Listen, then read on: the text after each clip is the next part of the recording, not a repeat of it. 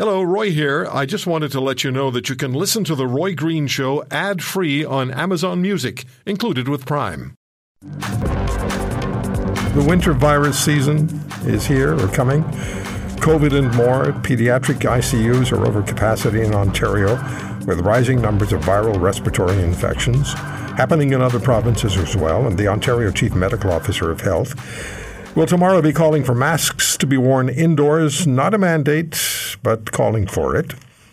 And there are questions about vaccinations and booster shots and combining vaccines, COVID, annual flu, shingles, and others. Dr. Isaac Bogoch is my guest, infectious diseases specialist at Toronto General Hospital, associate professor of medicine at the University of Toronto. We'll be taking some calls from you as well after my conversation with Dr. Bogoch. So, the question that's going to circulate, and you know this better than I, is what real difference will masks make? There are different types of masks. These are questions that have evolved over the last 2 years.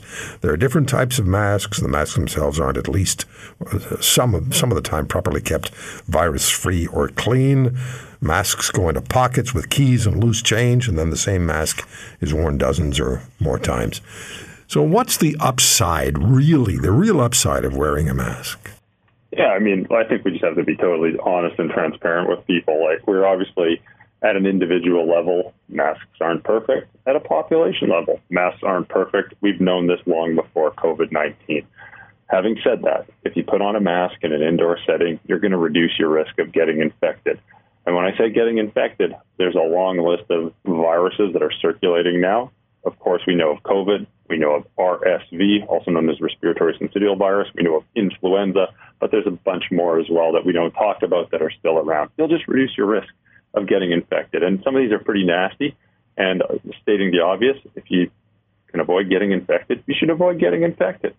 Then at a population level, too, again, we know masks aren't going to halt a wave of a virus in its tracks, but it will take the edge off a wave. And at a community level, that matters, and that's important because, as you've just pointed out, our hospitals are stretched, especially the pediatric hospitals, and that reduces the risk of transmission in the community. It's not amazing, it's not perfect, but it does enough that it will probably take some of the burden off. Okay, along with the mask message, the message is also roll up your sleeve for COVID booster shot, for the annual flu shot.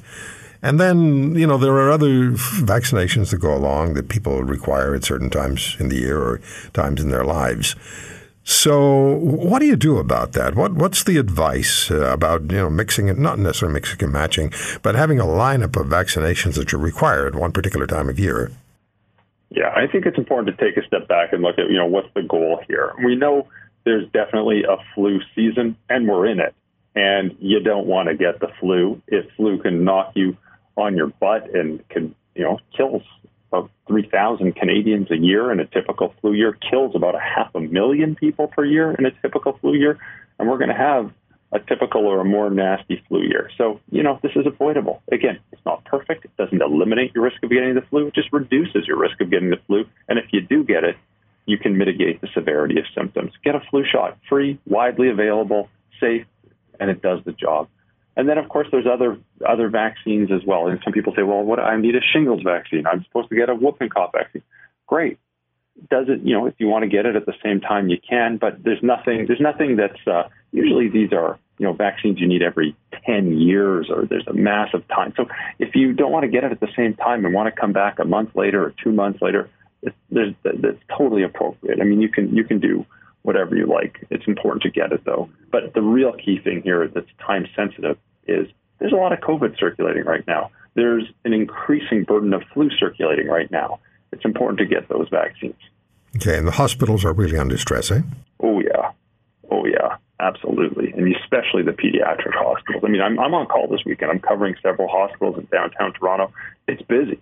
It is busy, and there are respiratory viruses that are coming. So what are you seeing? When you see a child come in with a respiratory virus, like you just said, what are you seeing? What are the symptoms they're showing? Let's tell people what's actually happening. Yeah, absolutely. So for starters, just to clarify, I deal with adults. Okay, well, adults then. From me. Yeah, sure. But even peds, I mean, it's not, it's fever, cough, shortness of breath, a wheeze. And, many people might be seen in an emergency department. They might get rehydrated and they're okay enough to go home and recover in the comfort of their own home. But obviously, if some people need assistance with oxygenation and they need supplemental oxygen, you're coming in. If some people are just sick enough where they just can't maintain their hydration on their own and they're just too weak and unable to eat and drink and maintain and care for themselves, you're coming in. And, we see in the adult hospitals, we certainly see a lot of that. And it's a lot of it's not all of it, but a lot of it is preventable. A lot of these are vaccine preventable hospital admissions. In the pediatric world, unfortunately, a lot of this is driven by RSV, and we don't have a commercially available vaccine. We probably will in the next year or so. This has been around for millennia. It's a nasty virus. It's been known to cause problems in little kids and older adults for ages. And a vaccine is most welcome. We'll probably see one licensed in the next year or so. There's been some incredible progress over the last decade, especially over the last few years for this. Okay, so there's a term that I had the story in front of me, and I've done something with it. It drives me bonkers when I have a piece of paper sitting in front of me, and 5 seconds later it's gone, and I don't know where it's gone because I haven't moved. Roy, if you were to look at my desk right now, I'm just in my office in the hospital. It's like papers everywhere. Okay, good. Take the shovel here, so I know I can empathize. Good. Well, I'm glad. So we have this theory that's going around. I forget what the term is. But it has to do with being vaccinated and not vaccinated, and having protection or not having protection. And there's debate about whether, what's doing what for. I'm not doing a good job here. Do you have any idea what I'm talking about? Yeah, I do. I think you're referring to something that sometimes is being referred to as immunity debt. Exactly. Thank you. So, for starters, it's not the best term. It's kind of inaccurate. It doesn't portray what. I think it's a bad term, and it seems to be a polarizing term, and I appreciate that it's not the best. So the question is, why is everyone getting sick right now? One of the and the short answer, let's just use the term uncertainty. We don't know entirely. There's several theories. We'll probably have a better idea moving forward, and it doesn't stop us from doing exactly what we should be doing, which is putting on a mask in an indoor setting and getting updated on our vaccines, which will help alleviate illness. But I digress. Immunity debt. So the real question is this because over the last couple of years, we just haven't seen and exposed ourselves to the same degree of infection that's normally done? And again, I'm not saying infection is good. We don't want people to get infected. We absolutely don't. But you can't ignore that in the past, there's lots of pediatric infections. And when you reduce that, and then an immune-naive population gets all infected at the same time, you're going to see what we see now. That's one theory, keyword theory, okay?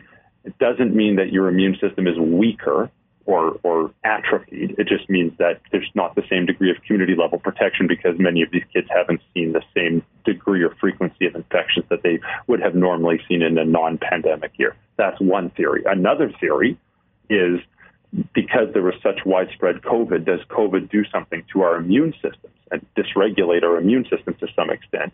And that creates an environment where we're more susceptible to severe infections. So the short answer here is there's no conclusive answer. These are just theories. We'll probably have a better understanding of what's driving this in the next, in the months or year ahead. But having said that, regardless of what's driving it, you can reduce your risk of severe illness by getting vaccinated for the flu or COVID and by putting on a mask if you go into an indoor setting. Yeah. About a year ago, I was just looking at this. About a year ago, you and I were talking about an Angus Reid poll of Canadians. 70% of us said the unvaccinated should lose their jobs. A year ago. Not a fan of that. That's a year ago. Remember that? Yeah. I mean, obviously it's different times. Different times, for sure. And, I mean, in health, listen, I work in a healthcare sector. If you're going to be working with the vulnerable, if you're going to be working with people who are going to have a bad outcome if they got COVID, you got to be vaccinated. You do. You absolutely do. And that's extremely important. But it's interesting because, there's so many different angles to go down here, but one of them was earlier on in the vaccine rollout, the vaccine did a remarkable job in preventing infection and onward transmission. And as the virus evolved, we lost didn't eliminate, but lost some of that protection against infection and onward transmission. But the vaccine still did a remarkable job in standing up toward preventing people from getting seriously ill, landing in the hospital and dying. So some of those policies about, get a vaccine to prevent transmission, some of those policies became less and less relevant as the virus mutated. That's one angle, but I'm not sure which approach you want to take for this one. You could talk for days.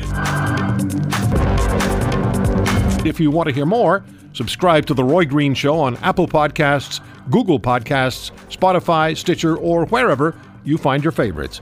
And if you like what you hear, leave us a review and tell a friend. I'm Roy Green. Have a great weekend.